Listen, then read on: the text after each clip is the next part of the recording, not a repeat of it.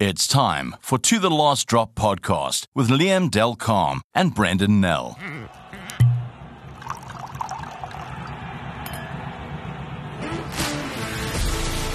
Welcome back to The Last Drop. This is our podcast. I'm Brenden Nell, and with me is Liam Delcalm as always. And our special guest today is all the way from a very cold and dreary Glasgow. I don't know if Glasgow ever gets described any other way. Franco Smith, head coach of Glasgow Warriors. Welcome, Franco. Gentlemen, you only have two types of days. One's where it rains and one's where it's going to rain. So, as usual, a little bit of a wet morning. Franco, I mean, you guys had a tough weekend there in the Champions Cup. Tough start to that. Just your thoughts of what happened there. I mean, we saw the game, but just get it from you.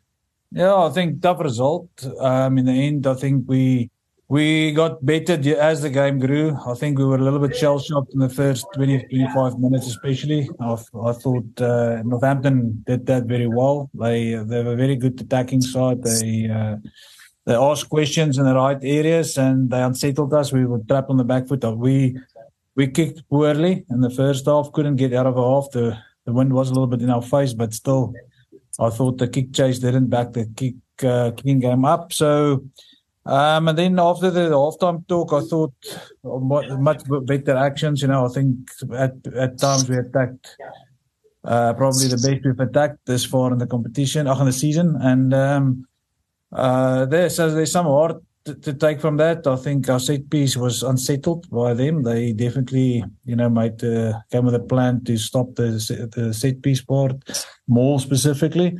So yes, I think we have our own introspect to do, but I thought they were quite well prepared, and obviously a quality side. It's hard to measure the Premiership's quality against the URC and the top 14. So they just from the start made the point, and it's tough to play us here, and they just came with a very good plan.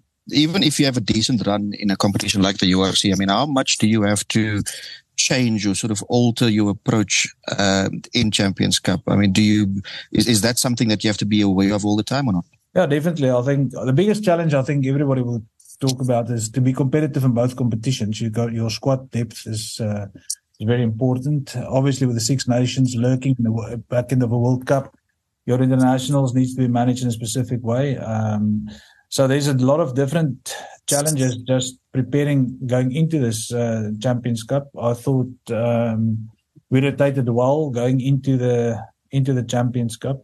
So I thought we were best prepared. We had a lot of internationals available for that game, and that does become it's a bit of an execution competition, but it's changed now with a little bit or slightly with a new format where it's not so do or die. You can drop off a game or two. In our pool specifically, I'm more disappointed that we didn't score the last try because we were 1 foot out, and that would have given us 2 bonus points, which would placed us still, in a very good contention, which we still are. I think if you get 13 or between 13 and 15 points, you will go through to the second round in the group. So your approach obviously is a little bit different than years ago. When I coached in the Heineken Cup years ago, it was cutthroat. You played in your pool and you must basically win all the games in your pool, get through. Now it's a little bit different, seeing that it's different teams playing each other,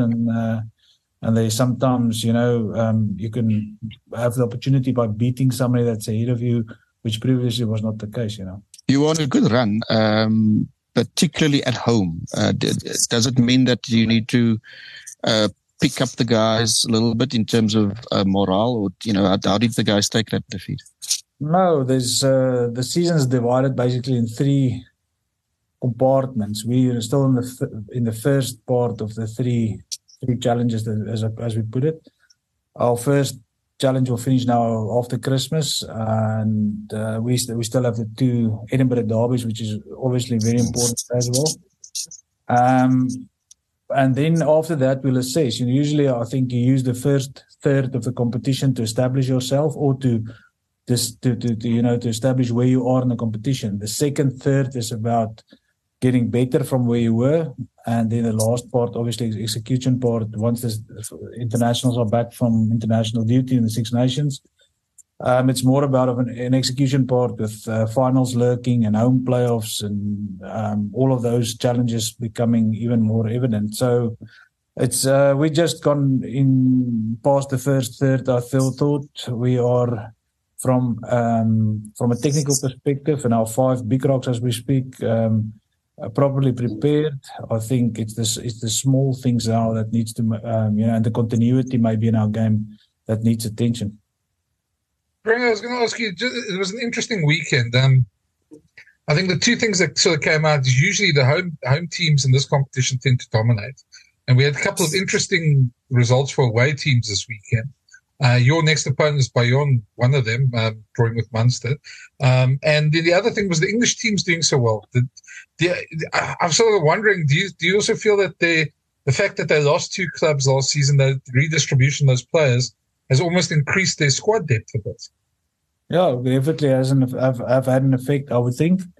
I think obviously they could still fit a lot more players into their budget because the value of the players obviously naturally got adapted to, not just to fit the club's budget, but also because there's so many players available. Everybody's price dropped a little bit, and you can then, with the same budget, have more players in your squad. I do think that plays a role. I must say, I also find it strange. I will not have the answer now, but even Connacht losing with 40 points at home made it quite interesting. The URC teams in general were a little bit off it this weekend, which is unnormal, if I can put it that way. Usually in the first part of this competition, the URC teams do really, really well. So it was a little bit of a surprise, the results for me. In our specific case, I think there's enough controllables from our side that wasn't done well. So I think the outcome could have been different. But yes, again, it is evident that the Premiership teams did well. And then obviously the French team. Usually the French teams give the first 2 rounds, give it a go, and if they see they're in it, they continue with their best side in it. If they see that they're falling off, they usually play in the second part of the competition, a less competitive team. So, but it was, again, Bayonne's performance against Munster for us was noticeable. Yeah, well, in fact, in your group, all 3 of the away teams tended to do well. Bayonne, Exeter also won away from home as well. Yeah, no, it's going to be, hopefully that's a good sign, Brennan. We're going to Bayonne this weekend. It will be, obviously we're going to, give it a full go there again. As you've been there a while now, in terms of our, bedding down the things that you want to establish at that club, the way that you want them to play, the way that, you want them to think on the field, that kind of thing. How far do you think you're down that road? How satisfied are you with the work you've done so far? Yeah, obviously, got here a year ago. Was it a lot of it's always easy to put the first 80% in place. The big things and the understanding of what I want is easy. It's the last 20% that usually takes a year or more to get in place. I think that is where the development and the growth and the understanding of how to use your vehicle that you constructed obviously becomes more important. I'm excited, I think, in the sense that we've established a good set piece. We've established a good attacking mindset, which was always part of my DNA. But our defense this season improved enormously. Up until the Munster game, we only gave away 10 tries. Obviously, a little bit of a poor day at the office even there a couple of weeks ago regarding that aspect. But again, the building blocks around the defense, the attitude, the physical development obviously was one of the things that I leaned on a bit. We needed to get more powerful, and we see a lot of that. And speed. I think our training ground is nice and fast and rapid, and we get some good speed actions out of them. So yes, we definitely. I think 60 or 70% of the stuff that I think that needs to be in place is now in place, and is now building the putting the smaller blocks in place, the mental side of things, the squad depth, the ability to interchange players in various roles, and without compromising the result, the adding of young Scottish players, because that's obviously the development of young players. I think is a challenge all over the world, to the developing of young players. To get that piece of the puzzle built is now some of the next steps needed. Yeah, last time I remember speaking to you right at the beginning when you got there, Franco, and I suppose the good and bad of it is we were talking quite a bit about your time in Italy at that stage, and if you look how Benetton in particular have done this season, they've really sort of come into, and the stuff you said was going to happen in the next season or two with them has definitely come through, and even Zebras, I mean, done the where your son plays. I mean, they've done a lot better as well, beating the Sharks, which I'm sure is a bit bittersweet at times, but yeah, I mean, you must be quite happy there if you look back at that, at your time there in Italy as well. Well, it does give a little bit of confirmation, of one's vision and of the work put in. Yes, there is a bit of satisfaction to take out of it. I'm really appreciative, obviously, of everybody buying in there and the systems that one could have put in place. When I got there as a coach in 2020, I had 28 players to pick from. A lot of them stopped playing. Benetton and Zebra didn't win a game that whole season. The next season, the only game Zebra won was against Benetton. So it was a difficult environment, and therefore the decision to put all these building blocks in place. And now to look back and see that, realizing I definitely still feel Italy is now just going to improve. They will have the most caps in 2032 because most of the players that we started off with and that's currently involved and the next prospects are still under 21, between under 21 and under 23. They will have 3 World Cups in them, and I think they can improve even more. And if the development path is followed, and I hope and I will be encouraged if they continue down the road developing the players in that way. This episode of To the Last Drop is sponsored by the Listen Audio app, where you can stream all your favorite radio stations. You can catch up on all the latest news and entertainment and dive into captivating podcasts like this one, all in one app. So download Listen, that's LISTN, from the App Store or Google Play. The Listen Audio app, everywhere you are. Franco, you touched on it earlier. You mentioned the big clash against Edinburgh, the big derby, the 1872 clash. Do you feel there's a bit more spice in it this year, given the strong South African influence in both camps? Well, definitely there will be something special. Sean and I have already met up, and our 8 teams played each other a couple of weeks ago, so we've seen each other, and I think I can see that and understand the way where he's going to come from. And then obviously they've been playing well. They've been doing well and they've been obviously the Challenge Cup for them is a little bit different. They've got Cast at home this week, which they don't have to travel. So it's going to be two very good games, I think, and we're looking forward to it. What's different at Cardiff? At Edinburgh this year? No, I think they've got definitely a little bit of more resilience about them. I think defensively, specifically, there's a little bit more of intent. I know Sean is a little bit defense-driven anyway, so and I just think there were some good coaches there last season, that maybe now under different management gets a little bit more access to the players. Not that there's criticism on what's happened there before, but always a new broom always, sweeps differently. Then not always clean, but sweeps differently. And maybe I think there's a little bit more of contribution. And then obviously with the change, a lot of buy-in from the players, and they look physically very, very, very, also much better. So obviously that was one of the points they wanted to work on as well. I was going to say, talk about South African influence. You can't ask that question without asking the team that everybody watches in URC Leinster, Jacques being there, somebody you've known for a long, long time. Can you already see his influence there at Leinster? And I know it's early days for him, he's still settling in, but that was quite an interesting game that they had at La Rochelle this weekend in that horrible rain. Yeah, I think that would have suited him down there. You can't get much wrong because of that pressure in the attack. Again, I definitely feel that you'll see his influence. You'll see the edges, the defense edges a little bit more high.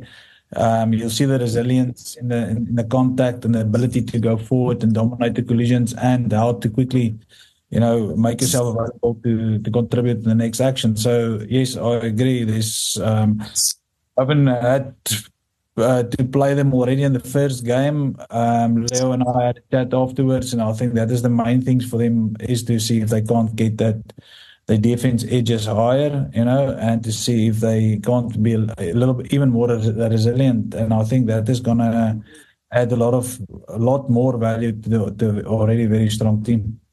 Yeah, I was going to say, I did fear that after. Sorry, Brendan. They're already such a team that everybody watches, and even when they don't play well, they tend to win a lot of their games anyway. But I mean, that just makes the challenge greater for a coach. Yeah, of course. Look, they've got a great system. They've now, their blueprint has already been coached now on an 18 and a 19 level in the academies there. I think the introduction of new players into their environment is so easy with the players that's been playing for years in that environment, and some experience that has some experience on international level with various different coaches. And I think Joe Schmidt's mark is still there. Obviously Lancaster left a big mark on the team there. So now the continuity and the way Leo manages that group, and the buy-in from all the S&C and the academy coaches obviously gives them a very good platform to be more execution-driven in the top end. And, I think every club strives to have that, that kind of look to it. But it will take time. It took them best of 7, 8 years to get where they are now. And to just add a coach of value at the top end instead of, changing the player corps is completely a different strategy from where most other clubs sit. Most clubs know that they don't have enough internationals or too many. They know that the squad depth is not yet developed, and they do not necessarily have the infrastructure to develop young players up to that quality level in time for them to be used at a proper age. So they are currently reaping the rewards of years of investment, and not just the financial investment, but also intellectual investment, and that puts them now, makes them obviously now the leaders in these competitions. Franco, it would probably be fair to say that the Springboks, probably not the world's most popular team after the World Cup. Did you cop any sort of, did you get any negative vibes, you or any other staffers, that, the countries from the teams that the Boks conquered at the World Cup? Was any sort of negative fallout? No, I definitely felt we had very few friends in the, if I could put it that way. I think across the world, it's always the team that's got the target on its back, that will be most hated. So, I do feel Sia, and obviously the sense of, the reasons why the Springboks perform and for the country, and the fact that they, live with their hearts on their sleeve, make them a hard team to hate, So I think they probably not as loved, but they were never hated. And I think they still remain popular winners of the World Cup. I was gonna ask, because I think we had Sean on a couple of weeks ago as well, when he got to Edinburgh, and I asked the same sort of question. Where did you watch the World Cup final? And obviously after that Scotland game, those are a lot of your players that were playing there as well. Must have been a bit bittersweet, although I know the Springbok is still very dear to your heart as well. So. Yeah, obviously proud South African, and I was proud to be a part of that environment twice, and as a player and as a coach. So I watched the World Cup final from my lounge by myself. I was actually, my family was still in South Africa, and right now here for a visit. So by myself on my couch at home, no special moment for me in that regard. And I think although I work with a lot of Scottish players, it's an easy one for me. I wanted obviously South Africa to win, and the affection to Scotland is a completely different one, and in a different way. It's like my affection to Italy. It's not as loyal as I suppose to South African rugby as I naturally am. So proud to coach here, and proud to have some players there, and have influenced both Italy and Scotland players that's been involved in the World Cup. But obviously it doesn't change where everyone's hearts. The last sort of question from me as well. This podcast is called To the Last Drop for a reason. We also discuss wine at times, mostly wine, but other alcoholic beverages at times as well. What did you take to celebrate? And on a night off, what's your poison of note? What do you enjoy having when you have a drink? Yeah, no, I like a glass of wine. You know, having lived in Italy, so Prosecco is always the one that I enjoy a lot. You know, I come from the Prosecco region up north in Treviso, and so I would like to drink that. And then, yeah, with a glass of red wine, there's obviously some excellent. I've got the Beierkloof Creek built. A couple of them I brought out with me, and there's. I got a friend sent me a bottle of NAL signature, but my friends at Lavenier estate is always the guys that look after me all over the world. You know, they've sent some wine or delivered some wine for me. So yeah, like a glass of red wine, and then from the Italian perspective, there's two wines, Amarone. Obviously, we all know from the Valpolicella Valley in close to Verona, and then. Obviously, around closer to Treviso again, there's the Barolo, and so there's some good wines, and yeah, that's basically where it starts and stops for me. Well done. I think you're very well sorted. Because I was going to ask you about wine shops in Glasgow, if they are dime a dozen. Very expensive. Yeah, very expensive regards pound, and the exchange rate makes it hard to buy the bottle that you really want. You know, or there's a difference between what you want and what you can afford. But have you taken to whiskey at all? I actually have a friend here, Werner Nolte. He's the head of the Stel here in Scotland. So that's the Stel Group. He's also CFO, CEO. Not sure what the title is, but. No, he's actually invited me on a whiskey tour now, and you know, go and see how the whiskey route works, and even here close to Glasgow, in the county of Stirling, there's some breweries there to go and have a look, but not really taken to it. You know, I've obviously tasted it, but I'm not can't determine myself as a whiskey drinker. You know. Excuse the pun, but just be careful that you gaan nie spyt wees nie. I'm worried. Yes, yeah, I was going to actually say, sorry, when we were talking about wine, Frank, I was going to say, I mean, surely there's some trick you could do with your baggage master to add a little bit of extra boxes to come back with you when you come to South Africa. Yeah, the problem is we play the Lions and the Bulls. So it will not be around the farms around. Well, I'm sure we can organise you something around there. I mean, there are factory warehouses for those okay. Norman Goodfellas. Brendan, is that an offer? We'll talk. I know a couple of winemakers as well. I'm sure we can sort something out. Fantastic. No, definitely. I missed a lot of South Africa's. There's a lot of things in South Africa, and yeah, the wine there is obviously very popular in that side of the world as well. You're with Liam Delcom and Brenden Nell on the To the Last Drop podcast. For the second part of our show, we'll take you to the Pirates Sports Club, in particular the Pirates Rugby Club in Johannesburg, a wonderful sporting institution in Greenside in Johannesburg. And we went to listen to a lunch, well, not listen to the lunch, but a lunchtime talk involving Bismarck du Plessis and Jannie du Plessis. The Pirates folks are very, very hospitable, and you'll probably pick up from the background sound. It's it can get a bit raucous, but very festive as well, Brenden, as you found out. Yeah, I think Liam's being a bit tad modest here. Liam did the interviews with Jannie and Bismarck for Pirates, and I must admit, a lot of the stuff that was said was your typical rugby lunch, which we probably couldn't broadcast. But we'll have to tiptoe through the minefield here.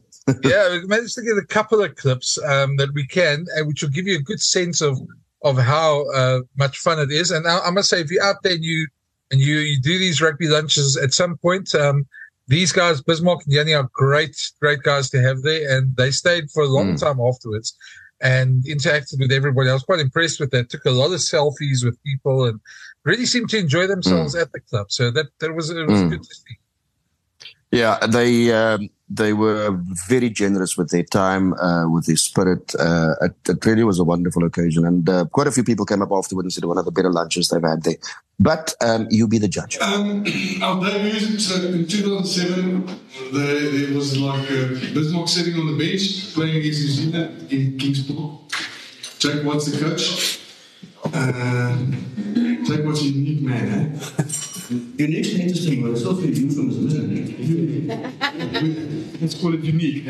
So I drove through the night, Friday night, to see my brother make his debut at Kings Park. He's a home stadium. All my family throughout the whole country tried him. And the Springbok League, they played brilliantly. They end up losing by 4 or 5 points, which is for fucking 50-50 call. And like a pick and go try, and they scored the try, so we lose. But Jake doesn't put Bismarck on the field. That's unfair. So he warms up for like 50 of the fucking minutes. So I mean that's I mean we now I'm driving back. I've got to be back in hospital. A student there. The Sunday afternoon, Gary calls, listen, you got picked for the Springbok side to go and play in Australia and New Zealand. I'm thinking, yeah, this is my John at university. He's not going to go with me. And I say, Who made the call? Was it Peter Houston or something? Peter Houston, yeah. But, I mean, he speaks in a different English, so I'm thinking his game. I'm thinking his game was. You need a special decoder, basically. But you must remember, at the time, before I went to Durban, the only English I knew was yes, no, tube and tire, fish and chips, and fuck you.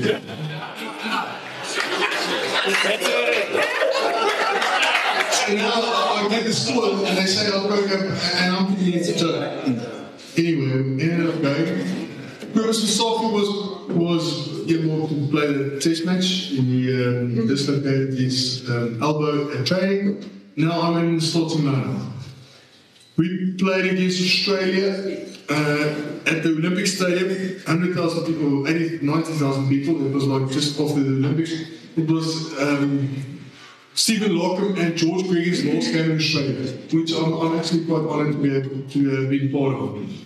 But we lead, anyway, I don't want to go into the details, I can actually remember that game vividly. We lead 17-0, let it go for It was an unlikely Springbok team because Jake rested quite a few box. we were called the B-side.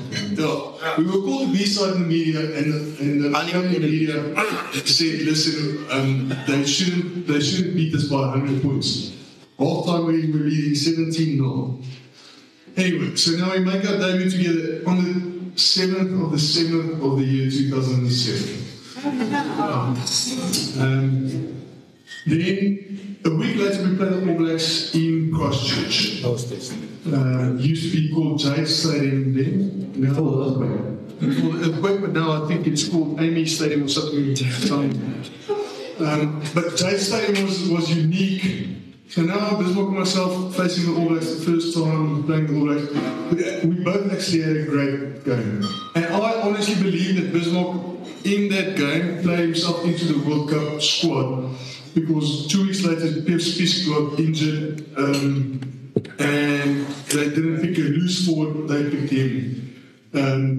So we ended up losing 33-6, but 76 minutes. In 76 minutes. No, I was at the game, so it was, I think after 68, it was 12-6. 68. It was more or less 10 minutes ago. It was 12-6. So we played brilliantly against the great All Blacks, the best, the world. And this was the Bob B team, ladies and gentlemen. And that game actually, firstly, gave us a little bit of hope. Maybe we can make a World Cup side, but I mean, we didn't put your heart on it. But the most important thing that, listen, regardless of what people say, if you go out and give everything, you you can make it. You have a chance. You stand a chance. These guys are not going to humiliate you because they picked their best side, and with 10 minutes to go, they were 6 points into the game. And two things happened. Albert van der Berg het 'n geel kaart gekry. Brenden het tackle en Tondra Silonga het nie gaan score nie. It could have gone the other way. So that game, looking back, gave incredible belief in if you prepare well and if you really give everything that you have, you can stand toe to toe with the A side of the All Blacks, the best. I mean, Richie played, Dan played. They picked their best side, and we could hold our own. So looking back in our careers, that game was can't say a turning point, but Keith Robertson was a lock. He played for the Chiefs. He was the enforcer. He was a mean guy. He was their boss. And I remember like 42 minutes, 44 minutes, just after half time, I saw his hands were closed, and I thought, if you're an enforcer, I mean, prove it. And I knocked him.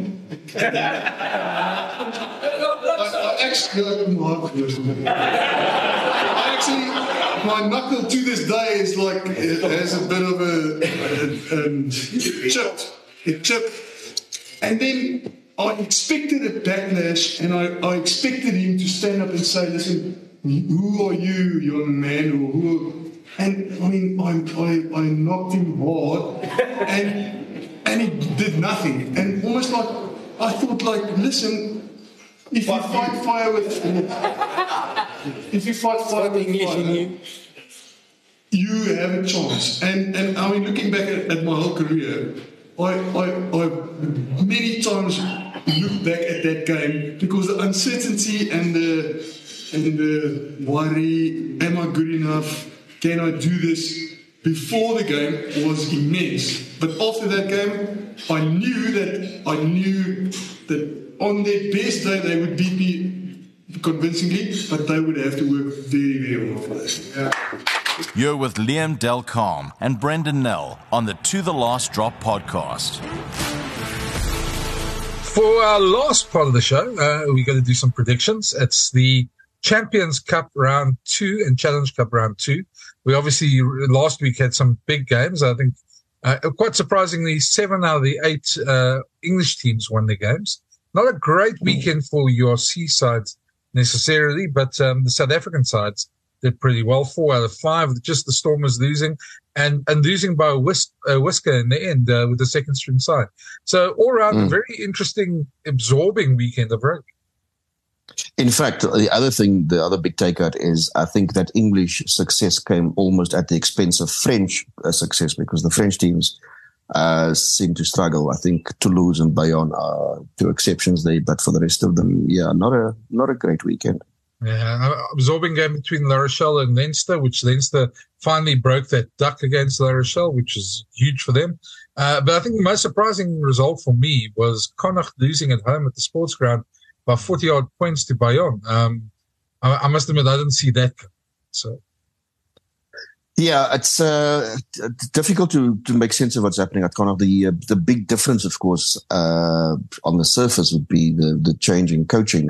Andy Friend left the head coaching job at the end of last season. He went off. But yeah, it's difficult to exactly sort of put your finger on what's gone wrong. Yeah, I mean, they've been doing pretty well in URC. I mean, they've had a pretty decent run in URC. They're in the top 8. So it's, it was totally unexpected. But, and the sports ground, no South African team has ever won there. So to see another side win so far, I think was the surprising thing. Bulls against Saracens, I think the Bulls should be pretty happy with that.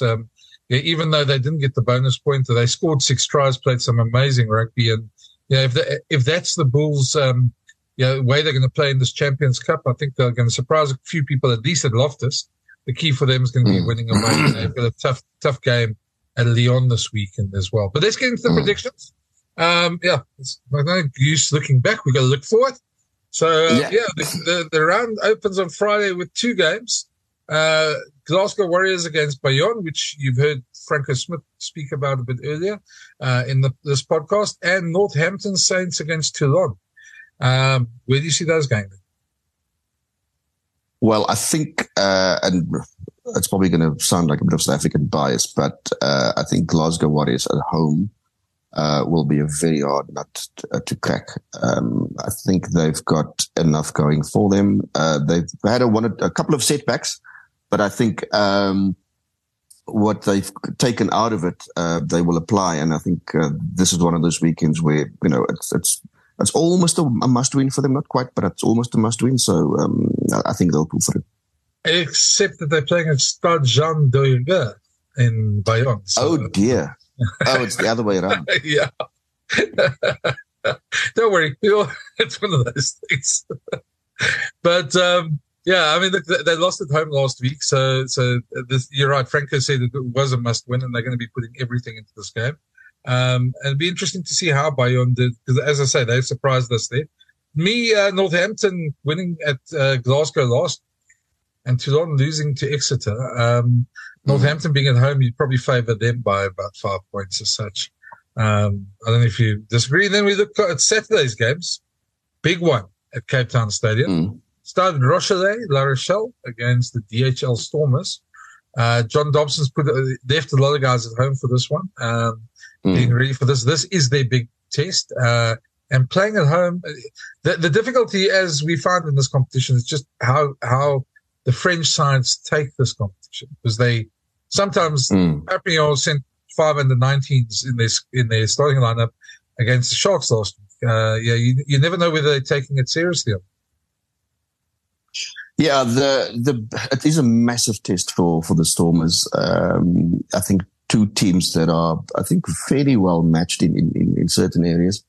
And I think if you take into account that La Rochelle dropped points at home last week, albeit against Leinster, I think this game takes on a greater significance for them, because as you said earlier, while they might have been tempted to rest one or two guys for this game, for the trip to Cape Town, they now suddenly in a position where they probably have to win this one. So they will have to take the big guns. And look, I mean, that will only add to the sense of occasion. I really think it's one of those cracker matches in the pool stages of the competition. So I think a tough one to call, but I'm going to go with the Stormers purely. Well, it's the home ground advantage, obviously.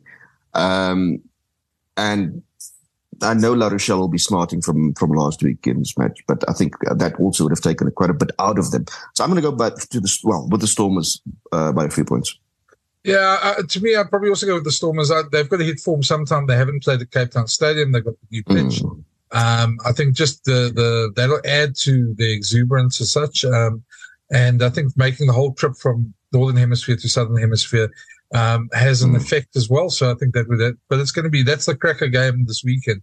In fact, of all the games, if you can get down to the stadium, I think the Stormers deserve your support there. So please do. And then, the other two go still on Saturday in the same pool as the Bulls. Saracens come up against Connacht, and Bordeaux play Bristol. Bordeaux and Bristol both won their opening game. So that's going to be a very interesting, playing at Bordeaux and Saracens playing at home. I think I'd say Saracens should win that one at home, I reckon. They'll also be smarting from their loss. Yeah, I'll go with you there. I think they'll win probably in the end fairly comfortably. Yeah. And the other one's a bit hard to call, but you'd probably go for Bordeaux being at home again against Bristol. Bristol had a great win as well. So it is a difficult one to call that one as well. Bristol's one of those sides that can turn up and make life very uncomfortable. They also have a style of play where they don't mind taking the dog off the leash. So I think either way it'll be a fairly tight one, but I will have to favour the home side. It was quite a bizarre game, that Bristol-Lyon game, because Bristol were up by 20-odd points. Lyon stormed back and were leading, and then Bristol came back at the end to win it. So it was a great game to watch. But at this stage of week one, it's always difficult to tell who's exactly in form and who's not, and who's taking the competition seriously. So Obviously it brings the Bulls to Lyon, and they went down quite badly. I think it was 31-7 last year. They weren't ever in that game, and the scoreline could have been much bigger last year. They're a year older, a year wiser. They're sending a very different team this year as well. So, and quite interestingly, a start for Henry Immelman, his first start for the Bulls as well, when they name their team on Friday. And Marcel Couture will be on that squad as well, but it's a tough task for the Bulls to go win there. Well, I suppose one would be able to sort of glean a little bit more once you see, the starting lineup that they put out for that game, and how it differs. How many names differ from the one they put out against Saracens. Look, the travel factor there again, you can't wish it away. And if you think back to last year, that was a very awkward trip for the Bulls. But as you said, I mean, you make a good point. I mean, they're a year older, a year wiser, hopefully. So it certainly won't be as one-sided as it was last year. I mean, we can say that with sort of a fair amount of assurity. You know what? I'm going to go the Bulls. Look, I mean, I think the Lions showed last week in the Challenge Cup that if you do play sort of test match rugby, and South African sides love playing that sort of rugby. It was quite funny when Ricardo Loubser was asked about one of the journalists said to him, "Are you going to continue playing ugly rugby?" And he said, "It's winning rugby, not ugly rugby." And I think if you sounded a bit like Jake White there when he said that, didn't he? Exactly. So I can see the Bulls reverting to a very structured percentages game plan in that as well. So it'd be interesting to see how they do. I'm obviously hoping for that, for the Bulls win there, but all South African teams, but it's going to be a tough one for them. After that is another big game for the weekend, Sale Sharks against Leinster in Dublin. Well, I think most teams going to Dublin and face Leinster know the magnitude of the task facing them. So Sale is also, look, they're tough customers. They don't go away easily. So I think there will be a game, a proper contest for probably 60, 65 minutes, but Leinster will pull through. Of that I have no doubt. At the cow patch, anyone who's been to the RDS knows it reminds me of, I'm not a big fan of the RDS arena. It reminds me of, you remember the Rand show with the cow paddocks around? Very much of that type of feel, because it's the showground. So, I mean, In fact, similar to the ground in Christchurch as well, after they had to vacate Jade Stadium, also agricultural showgrounds, and I know that the change rooms are quite a distance from the actual pitch, and you never know what you're going to step into. Yeah, well, I think that's the thing. I mean, the RDS, hopefully you don't step into those things, but you find some of that when you play Leinster anyway, apparently. So, you'll take Leinster to take that one. Cardiff have a home game against Bath. Cardiff had that horrible trip to Toulouse. I mean, you really felt for them. Going there. Well, I'm being nice now. It's Christmas, Liam. It's Christmas. So, but Bath and the Johan van Graan has really shown some good form on that, and they're really on the high at the moment, and beat Ulster quite easily last weekend as well. So, with Finn Russell there, I can't see Cardiff actually holding them up. I think Bath's going to come away with a good victory there. I tend to agree with you. Bath seems to be one of the sort of happening clubs at the moment. And I think with Cardiff, they've been difficult to predict. I mean, a couple of good wins. They beat the Sharks, but they've been very up and down. So it's difficult to sort of put your finger on them in terms of form and consistency. So I'm happy to go with you there. I think Bath, not firm favourites, but certainly favourites. Yeah, I think Cardiff's depth when it comes to the two competitions probably catches them at the end. Seems to be a general thing in Welsh rugby at the moment as well. Going to run through the last couple because there's still the Challenge Cup as well. Ulster hosting Racing, Exeter hosting Munster, also a big game, and Harlequins hosting Toulouse. And then the last one, Stade Francais, Leicester Tigers. All huge games. That's a tasty one, isn't it? I tell you what, Sunday as well. Yeah, I tell you what, if Leicester plays and are as switched off for a large part of the game as they were last week, then I fancy Stade Francais. So, So yeah. So yeah, I'm going to go with the home side there. yeah, just the one before it, Harlequins to lose. Phew, that's another appetizing one. Harlequins played some amazing rugby. I think it's one of those ones where it really is up to the appetite of Toulouse. I mean, if they deploy their big guns and identify a game, they're hard to stop, even on the road. So I think that's certainly one. If you can have a bit of a punt, have a look at the starting 15 or match day 23. I'll go Toulouse. Exeter Munster were disappointing last week. Drew. Exeter won, and playing in Exeter, it's not that. I don't think it scares Munster, but Munster are going to have to find some form because I think they let themselves down a bit last week. So. Munster also a bit inconsistent, and if you're inconsistent and you go to Exeter, you're going to struggle. So I'm going to go Exeter. Ulster Racing, to me, depends on what team Racing picks again. But if Racing picks a good team, it's going to be a good contest. They could come away with a win. If they don't pick their starters, I think Ulster's got that one. So also a team. Actually, yeah, it's a tricky one. I mean, normally you would say it's definitely a win in Belfast for Ulster. But I mean, the Kingspan hasn't been the fortress that it has been in previous seasons. So I'll just leave the door a little ajar. I still think they'll win. I still think Ulster will win. We're going to quickly run through because there's a bunch of Challenge Cup ones. So I'm just going to do a quick fire. It's going to be one line. That's okay. Yeah. Yeah. So Scarlets, Georgia's Black Lions. Probably Scarlets. I think I'm going to go for the Black Lions. I think they've got something in them, especially when they like beating Welsh teams. So Gloucester, Claremont, and Gloucester. Gloucester, Claremont. I'd go Gloucester only because Claremont went on the road. There's a huge difference between Claremont at home and them on the road. Another one that really doesn't whet the appetite, Oyonnax, if I'm saying that right, and Zebra. Oh, toss of a coin, really. Zebra. Yeah, both aren't doing great. Edinburgh, Cust, in Scotland. I'm gonna go Edinburgh. Yeah, same Edinburgh. Yeah. Benetton, USAP's Perpignan. I think Benetton definitely. Benetton should have that. I mean, Jesus, so there are so many pointers in their favour there. Yeah. Yeah.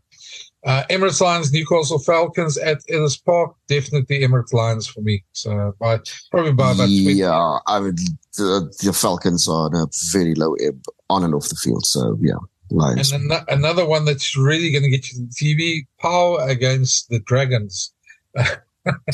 Who's going to be the best of the two bad teams? I don't know. It's one of those where you're going to say, home ground advantage to count for something. It's got to count. I don't know if it doesn't count for something. Power's really in trouble. Then Sunday, the big game. When I said the big game, there's only two games on Sunday. First, Montpellier hosting Ospreys. I think Montpellier will probably take it, even though they're not in great. Yeah. They're struggling in the top 14, but you'd think that they'll have enough there. And then the big one, the Toyota Cheetahs against the Hollywood Bet Sharks. Yes, a tasty one that. Again, it'll be interesting to see what the Sharks put out for that game. Look, I mean, they still sort of need to get to a point where there is consistency in selection, consistency in performance. So you would think that, the coaches would settle on a combination that they can play for a few weeks and they can settle and they can bed down certain systems. So let's go on the presumption they'll pick their best 23 or what they deem to be their best 23. And in that case, I would go with the Sharks. But anything short of that, I think the Cheetahs will take them. I think I was chatting at Loftus at the practice yesterday to one of the a former Free State fly-off. People might be able to work out who that is, who's involved with the Bulls nowadays. And he was saying to me that one of the things that troubles him about the Sharks, and we were just chatting, it's just banter on the side of the field. And he was saying is that in his time, you could always know what the DNA was of every team. And he says when he looks at the Sharks at the moment, they look like a team that's not sure of their own DNA. With the Springboks, I would say the Sharks, if the Springboks all perform, if Lucanio and Eben are playing and they inform, I think you probably see a Sharks victory. But if the Sharks are going to come with the same sort of game plan as they did at Loftus a couple of weeks ago, the Cheetahs have got a very good chance. So. Yeah, they certainly can't afford to be off their game, and if they are, it shouldn't be. It can't be by much because the Cheetahs will beat us. And saying that, I think that's all we got time for this week. It's been an interesting one. Getting closer to Christmas. Make sure that you've got your stockings filled, and hopefully join us with a glass of wine next week when we have our second last show for the year. It should be quite fun. Yeah, you go for the full stockings. I prefer Santa's bulging sack. I think that's probably a better description for this year because we all need a bit of a cheer, don't we? I think we all do need something to cheer us up. So on that note, I think let's leave it there. Chat to you guys next week. Cheers. Ciao. Thanks for listening. And a reminder, you can find all the To The Last Drop podcasts on the Brenden Nell YouTube channel, iono.fm, Spotify, player.fm, Pocket Casts, Google Podcasts, and iTunes, or wherever you find your favorite podcasts.